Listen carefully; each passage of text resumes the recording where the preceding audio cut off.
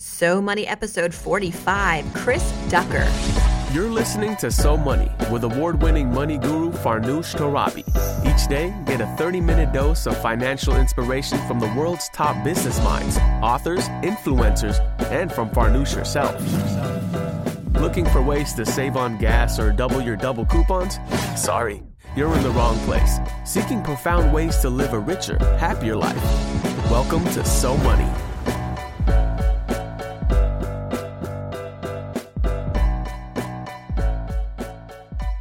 Hey, welcome back to So Money, everyone. I'm your host, Farnoosh Torabi. Thanks for joining me. Today, we have an international superstar. That's right. Today's guest is Chris Ducker. He is the founder and CEO of Virtual Staff Finder. He is well known as a virtual CEO. Chris is also a frequent keynote speaker. We were both, in fact, keynotes at FinCon 15 in New Orleans last year, where we had the opportunity to meet.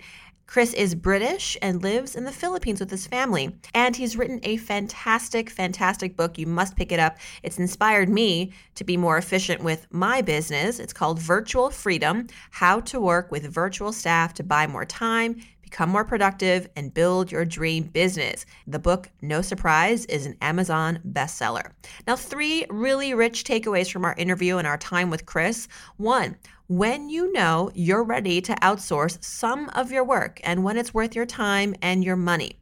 How Chris plans to retire early. And by early, we're talking 50 years old, which is about 15, 20 years before everybody else gets to retire. And one of the most important habits Chris recommends all entrepreneurs practice. This is something that he has perfected, that he is very diligent about and consistent with. And I agree, it's very important. Here we go. Here's Chris Ducker. Chris Ducker, welcome to So Money, my friend. So wonderful to have you on the show. Finally. It's great. It's great to be here. Yeah, I'm so pumped to be here. I'm so excited for you that the show's doing so well. So it's all my pleasure and honor. I'm a little giddy because I first met you several months ago. We both were keynote speakers at FinCon 15 in New Orleans. What better place than New Orleans? And so good. Yeah. And you, Chris Ducker, being Chris Ducker, I mean, you have mastered business with a capital B, online, brick and mortar, and you were very kind. You kind of took me aside and you were like, let's talk, because frankly, for a lot of people know me as Farnoosh. I'm out there. I work with various brands. I'm on television. I do lots of cool projects. I have books, but all the while, I've been brainstorming, like, what can I do that is direct to my audience, that I can have complete creative license over, that will allow me to connect with them in a really intimate way, consistently. And I've gone through the list. Do I want to blog? Not really. Do I want to do video? Well, I sort of am doing video, but to do it on my own, with the quality that I want to do it, it's really expensive. So I think I turned to you, Chris, and I was like, I got to figure out this internet thing, and I just don't know where to start. And you kind of looked at me like, girl, you got a lot of work to do. I think those weren't your words exactly, but you were like, we'll talk. And you were very encouraging. And so after the conference, I came back and I thought, boom, podcast, and at the conference, there were some podcasters there and I was able to pick their brain, and you yourself, very successful podcaster. So I look to you as a real role model in this space. So I guess what I'm trying to say is thank you. Well, it's all my pleasure. It's absolutely my pleasure. I remember that conversation. I remember thinking it was quite ironic because you are this brand in yourself, right? With everything that you do online and rather on TV and everything. I was thinking, is she struggling really with this one very simple this one very simple decision in terms of what avenue do I pursue. Mm-hmm. But you know what, on the hindsight and looking for, because, I do a certain amount of business coaching with coaching clients and things like that. This struggle is not just, Farnoosh's struggle. Like this is a real struggle for entrepreneurs that might be in that brick and mortar camp that want to start utilizing the internet properly, right. Or maybe you're from a media background or a publishing background, but not a new media or new publishing background. And so it's a struggle. And people, I think what it is that they don't want to screw up, particularly if they've got a good brand in place like you do, which is very cemented, it's very fermented, and everybody knows who you are and what you stand for and what you're all about already. If you were to come out of the gate, like you say, with a video show and the quality wasn't that great, that wouldn't be good for your brand. But I think that you have picked the right avenue with podcasting. I think podcasting it's larger than life currently. It's becoming more and more important for thought leaders and for leadership experts in general, regardless of what niche they're in. I think it's becoming more and more important for them to jump on that podcasting bandwagon. And when you've got companies like Apple, for example, putting the podcasting app natively, meaning it cannot be deleted on their devices such as the iPhone and the iPad, you know that you're onto something with a podcasting channel. So congratulations on not screwing up. Thank you. And I think just to add to that, I think what was difficult for me and probably many others was that you want to find something that feels authentic. There's so much noise on the internet. Right. And I think not only quality, but something that was authentic and also something that made sense, given that I am a mom now and I want something that gives me freedom at the same time, allows me to take my business to a new level.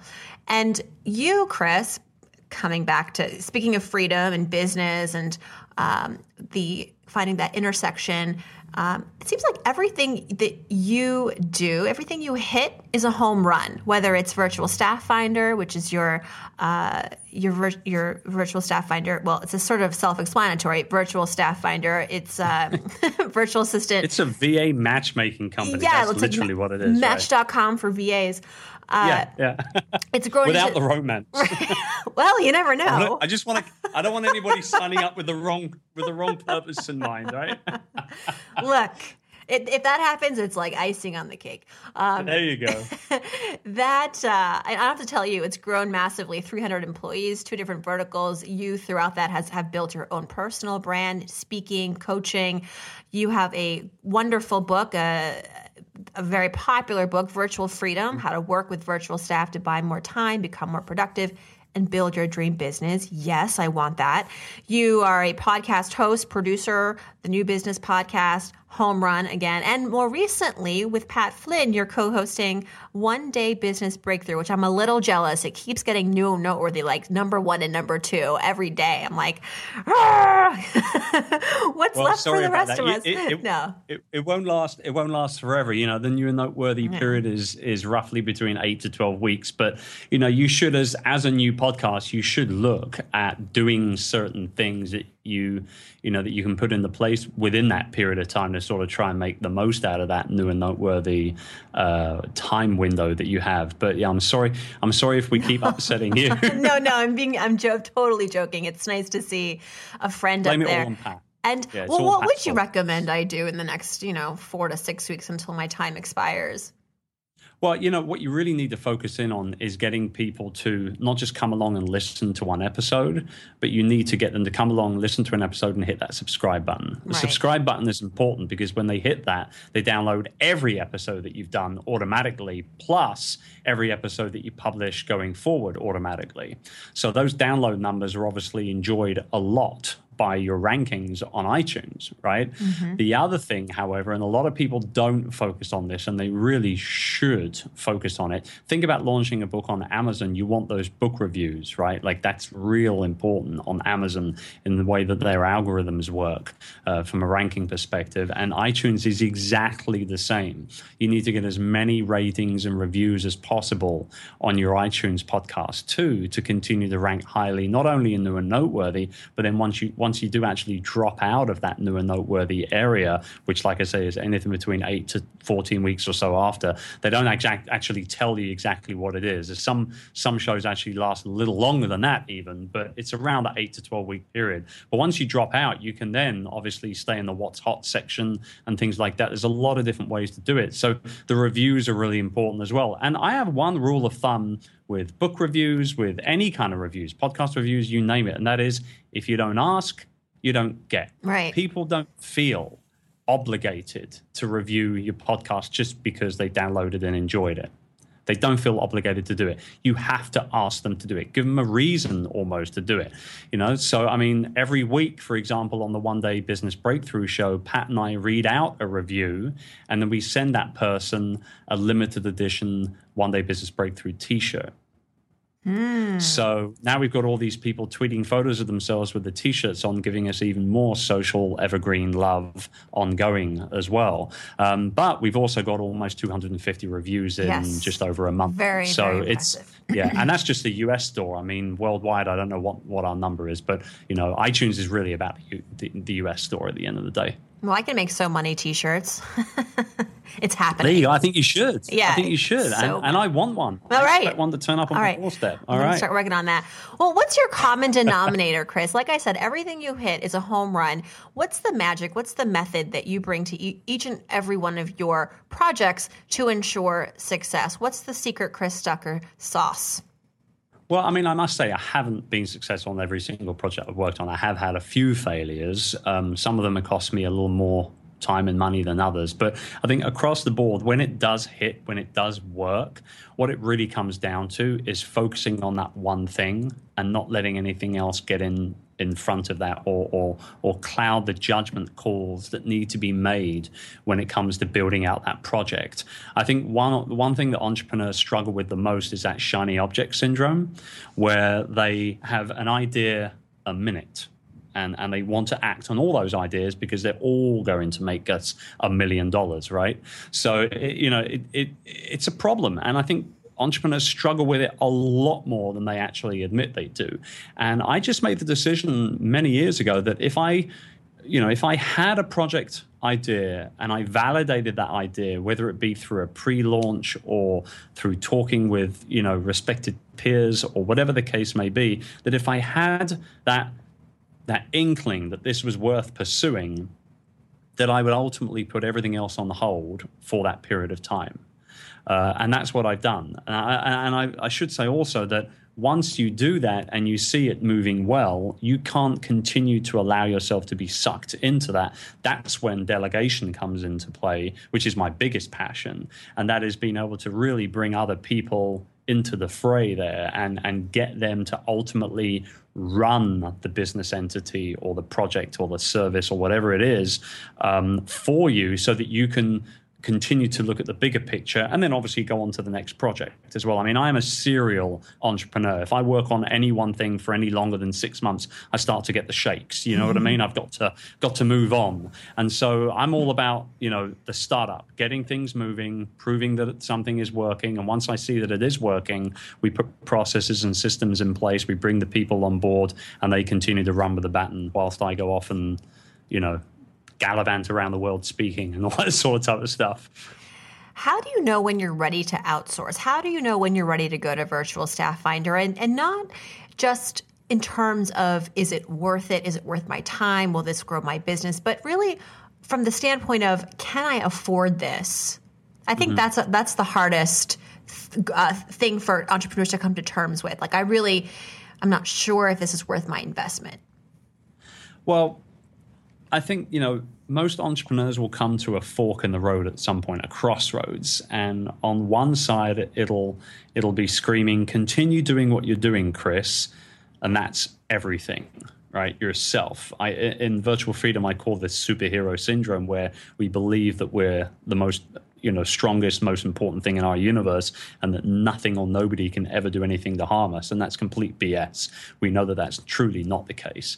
And so, you can either carry on that path and doing everything yourself and ultimately end up burning out and becoming no good to anybody for anything, or you can go in the other direction, and that is accept overwhelm, when you feel it, and you will feel it physically, mentally, spiritually even, you'll be challenged. And once you feel that overwhelm kick in, that is the alarm bell that you need to listen to as it's chiming away in the back of your head to make sure that you put in place, certain steps and certain procedures and certain processes to start removing yourself from the business slowly but surely.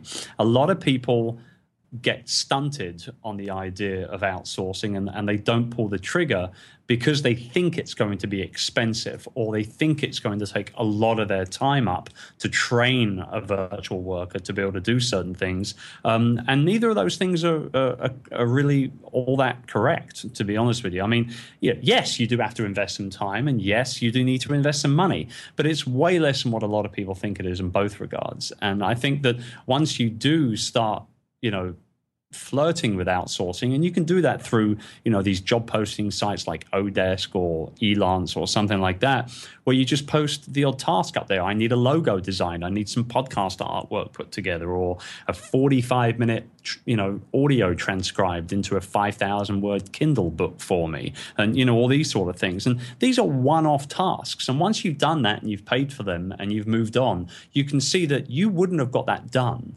within that space of time at that level if you'd have tried to do it yourself, probably, because you've got a lot more other things going on as well.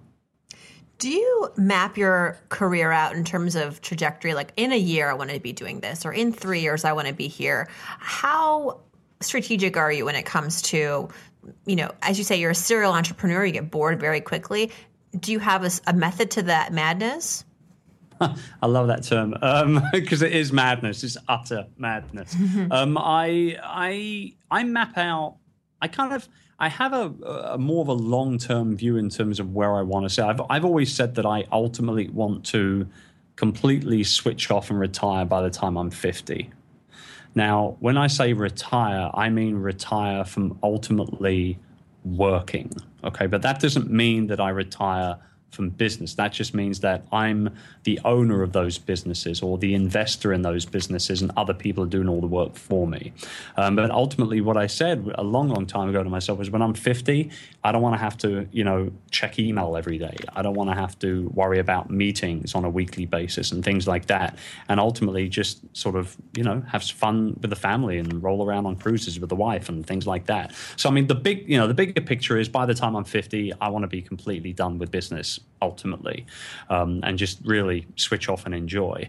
But that being said, you've got to get to that point financially and, reward wise to be able to enjoy that. So, yearly, yes, we definitely have goals in place on a yearly basis. They are both project-based goals as well as financial goals for the business too. I believe as a business owner, our number one focus should always be on growth and growing our businesses and growing our effect on the people that we're working with. And so, probably I don't think I really plan any further out than year by year. Every now and then that might change, but it's very, very rare. Well, you brought up the word financials, and this is a financial show, but a light-spirited one. And so I'd love to transition now. There's no meet the press questions here. It's very softball, but yet also insightful. I'm buckling myself in right now. Let your hair down, Chris. What is it, Chris Ducker's financial philosophy? Let's go to our So Money questions. What is your money mantra that guides you through life, through business? And share that with us. I'd love to hear it. Well, I don't like debt, funnily enough, like most people. And I've been in debt a couple of times in my life. I'm happy to say I haven't been there for probably about 10 years now. But, when I was in debt, it wasn't healthy. It's just not healthy. It's stressful. It's always in the back of your mind all the time. And so when it comes to expanding my businesses and coming up with new project ideas and all the rest of it, we do all of that from profit. So I never take a bank loan. I never, loan money to buy anything, quite frankly. I mean, I use a credit card for purchasing literally everything from groceries to plane tickets. Got to love those miles. And, but I pay that card off in full every month.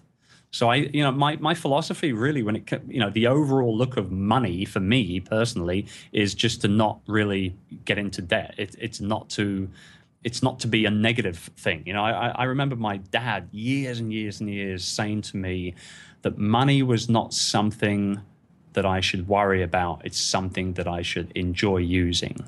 Mm-hmm. And I've never forgotten that. And so, I'm not an, extravagant spender or anything like that.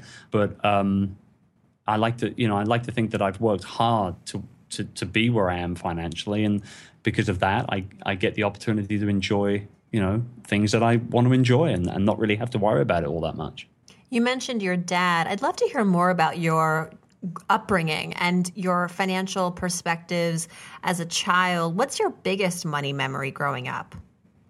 Pocket money. In America, you guys call it the allowance, right? Right, yes. So we call it pocket money, or we did. I think the UK's probably adopted that allowance thing now. Hollywood has had quite an impact on England. But no, pocket money, that was my first real kind of memory of money and managing money. And I can't remember exactly how much I got, but I think I was probably 8 or 9 years old, and I probably got a couple of pounds a week or something like that back in England. So only a few dollars. But I remember my little brother, who was a few years younger than me, he would go out and blow his pocket money every week. Every Saturday, he'd go out and buy, magazines or chocolate bars or, this, that, and the other. And I would save all mine up so I could then, go out and buy, like a video game a month, or two later or something along those lines, go down to the market and pick up, this showing my age now, the ZX Spectrum 81 games on cassette.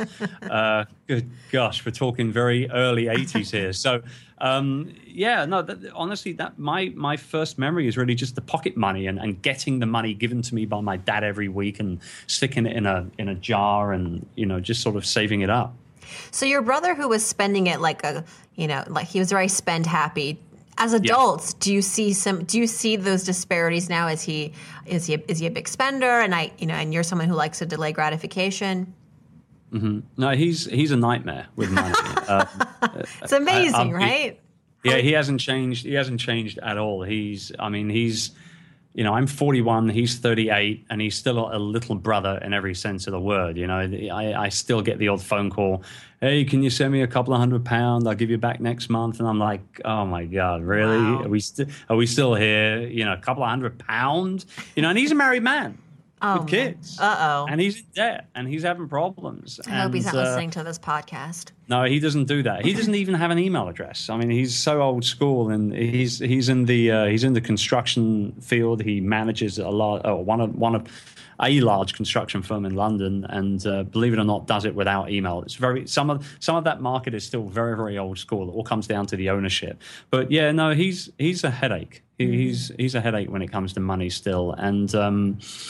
I'm one of those guys. Like I said, I don't like debt. I don't want to worry about money. And I know, a certain percentage of your audience listening and are probably in that camp right now. And my only advice to them would be, just stop buying stuff you don't need just for the sake of it. Save the money, pay off your debts, and you'll become way, way happier. Yes. Well, did this mantra of living life debt free, does that stem from a failure perhaps that you had, or a period of troubles? I want to transition now to talking about one of your biggest financial missteps, perhaps, that you learned from and that you wouldn't mind sharing. I think we love to hear each other's mistakes as much of our successes. Sure. Let's be honest. What would you say is one categorically financial mistake?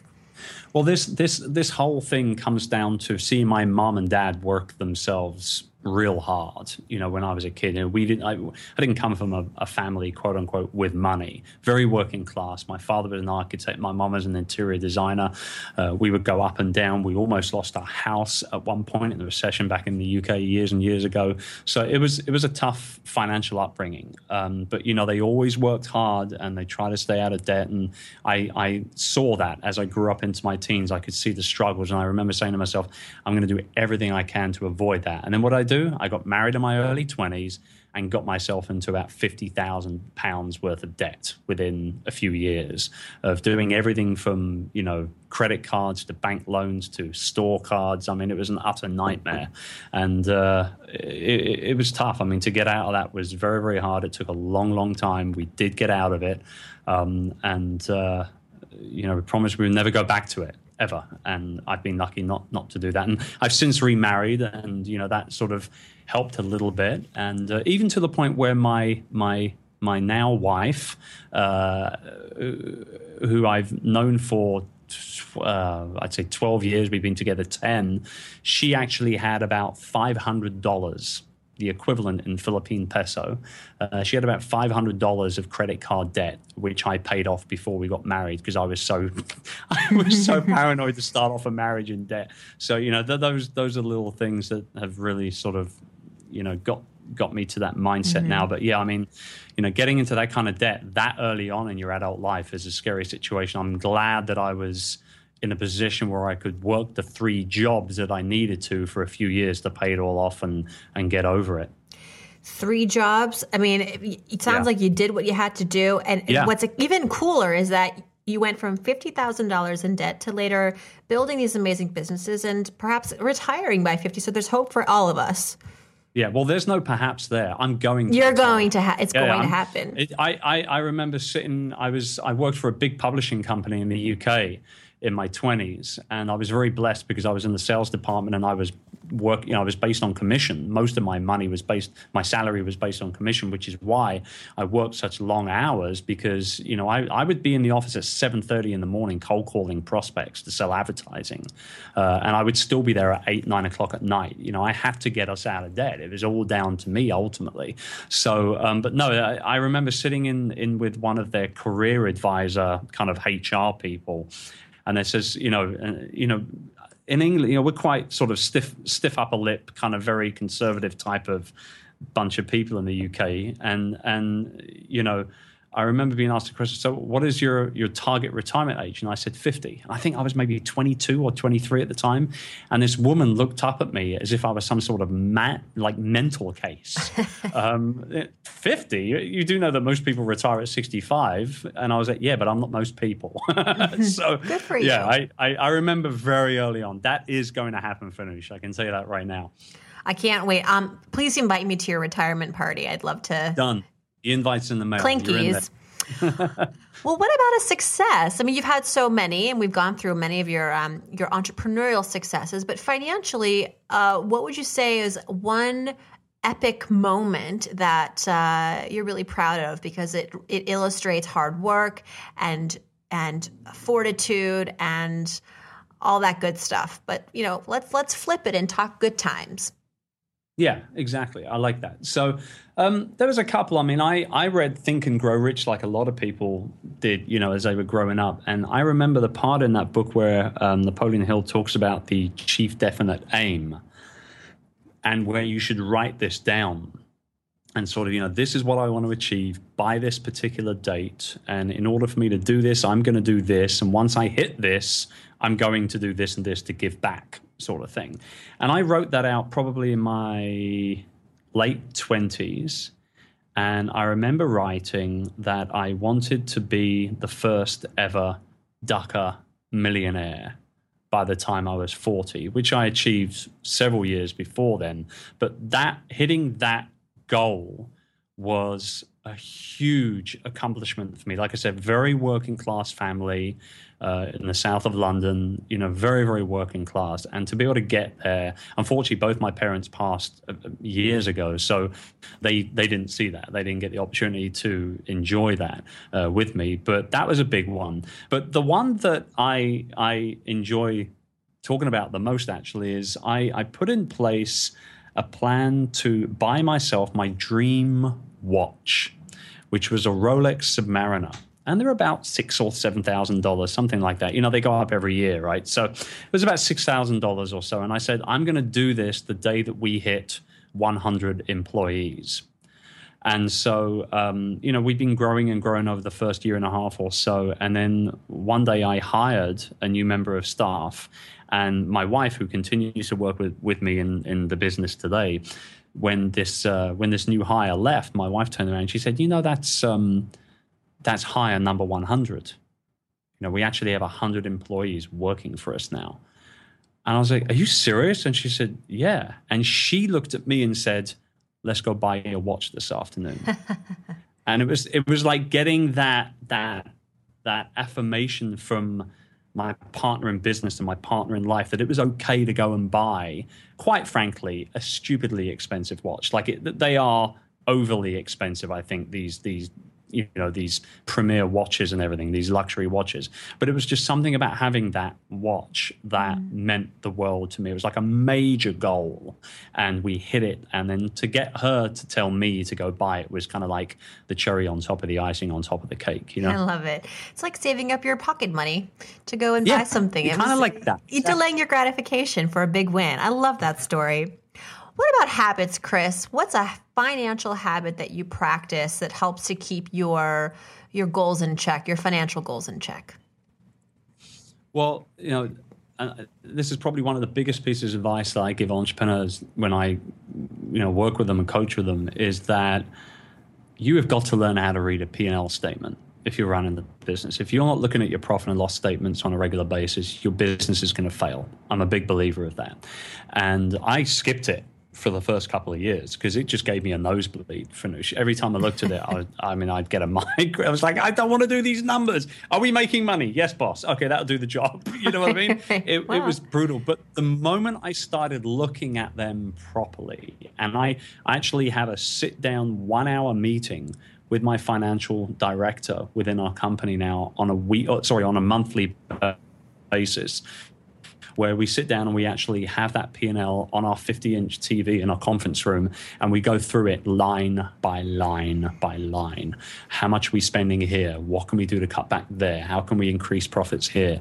And I think that as a habit from a business ownership perspective when it comes to money has been absolutely apparent in the way that we've continued to grow our business year after year after year after year. We're a multi-7-figure business now, and we're in an extremely competitive BPO or a business process outsourcing industry here in the Philippines, where turnover of staff is an average of 65% on an annual basis.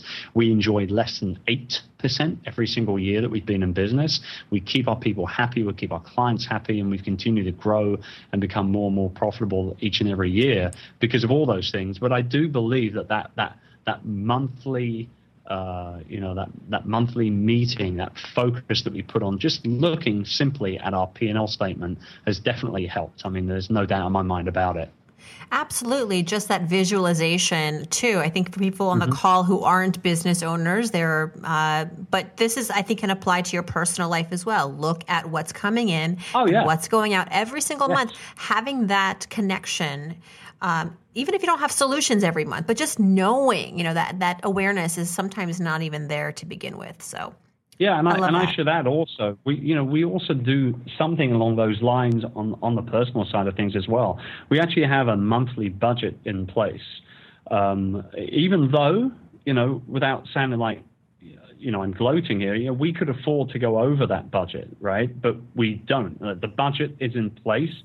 This is how much we're spending each month on groceries, on bills, on going out, on entertainment, on, trips with the family. This is what our monthly budget is, and we don't go over it. And so, we're still quite strict with the personal finances as well, even though we could become a little unstuck if we wanted to. The only things that I really splurge on are, business class travel and nice hotels. When I'm on the road, if these things are not being paid for by, a speaking engagement or maybe a client that I'm consulting with or something, if I'm paying for this myself, that's where I splurge, where I go, either business or first class, or I stay at very nice hotels. I don't like to stay at cheap hotels. It's just a little personal kind of luxury thing, I think. No Ramada in for Chris Ducker. You said it, not me. I know. Oh my gosh. And they'll never sponsor this podcast. You wouldn't want them to sponsor you. Right? Oh my gosh. I'm such a snob. Let's wrap it up here. You've been so much fun, Chris. I hate to say goodbye. So before I do, I'd love to have a little more fun. Let's go through some So Money fill in the blanks. First thing that comes to your mind, finish the sentence. Don't overthink it. If I won the lottery tomorrow, I won't even say it I don't even know what number to present to you, but let's just say it's an obscene amount of money. The first thing I would do is worldwide cruise with my family and friends. Do you like cruises? Cruises scare me. I'm afraid of getting sick and then I have to get airlifted somewhere. Maybe that's just me. I think you're being a little paranoid. Don't they have they have full blown, unless you're on a remote. Apparently you don't watch the news in the United States. There have been a few epic moments on cruise I'm sure lines. there probably have been, yeah. But yeah, I'd like to do that. Okay. The one thing that I spend on that makes my life easier or better is... Oh, wow, that's a goodie. Anything that saves me time. Anything at all that saves me time. My biggest guilty pleasure that I spend a lot of money on. Already you've told us, first class and great hotels. Yeah. What else? What's another guilty pleasure? Single malt whiskey. All right. Yeah, I'll drop $500 on a bottle of whiskey. I won't even think twice about it. But I don't do it very often. If it's in the budget? Yes. Well, sometimes that might go over the budget. Maybe a Christmas time thing. When you get that 400th employee. There you go. One thing I wish I had known about money growing up is it never goes as far as you think it's going to. Okay, when I donate money, I like to give to blank because anything to do with children. Yeah. We help orphanages locally here in the Philippines and all that sort of stuff. So anything to do with kids. Kids are they don't deserve to have any kind of, stress or hardship. I'm all about helping kids. I love kids. And I'm So Money because I'm me all the time. What you see is what you get. There's no cloak and dagger act. There's no clouds or smokes. It is me. Yeah, all the time, all the way. We've hung out. Yes. I'm very privileged to know you, to have met you in person, to have you now on the podcast. Thank you so much, Chris Ducker. Wishing you continued success. Happy New Year. I can still say that. It's only February. Yeah, and I'd love to have you back. Thanks so much. Thank you. It was an absolute pleasure. I'll come back anytime. Well, that is a wrap. If you'd like to learn more about Chris, head over to chrisducker.com. And of course, you can follow him on Twitter at Chris Ducker. We've got all the links for where to find Chris at SoMoneyPodcast.com, including Virtual Staff Finder, his business. And there, of course, you can find the transcript and comments from this episode and all previous episodes. And I want to hear from you. Please send me your questions about money, work, life, guests, the podcast. Head over to SoMoneyPodcast.com, click on Ask Farnoosh, and every weekend, Saturday and Sundays, I reserve that time to engage with you, to read out loud your questions and give you my best honest answers. And as Chris says, you don't get what you don't ask for. So I'm kindly asking you, if you enjoy the podcast and you love what you're hearing and you wish for the podcast to continue, please spend a minute, leave a review on iTunes. It is the single most impactful way that you can support this podcast to avoid it from falling into obscurity in iTunes. Good reviews get you good placement, more organic growth. So I thank you in advance. And please let me know when you do leave a review. Email me, Farnoosh at SoMoneyPodcast.com, because I am starting now choosing one reviewer each week and gifting that person a free 15-minute Skype consultation, Skype Blitz with yours truly, with me. So thank you for that. Thank you in advance. And I hope your day is so money.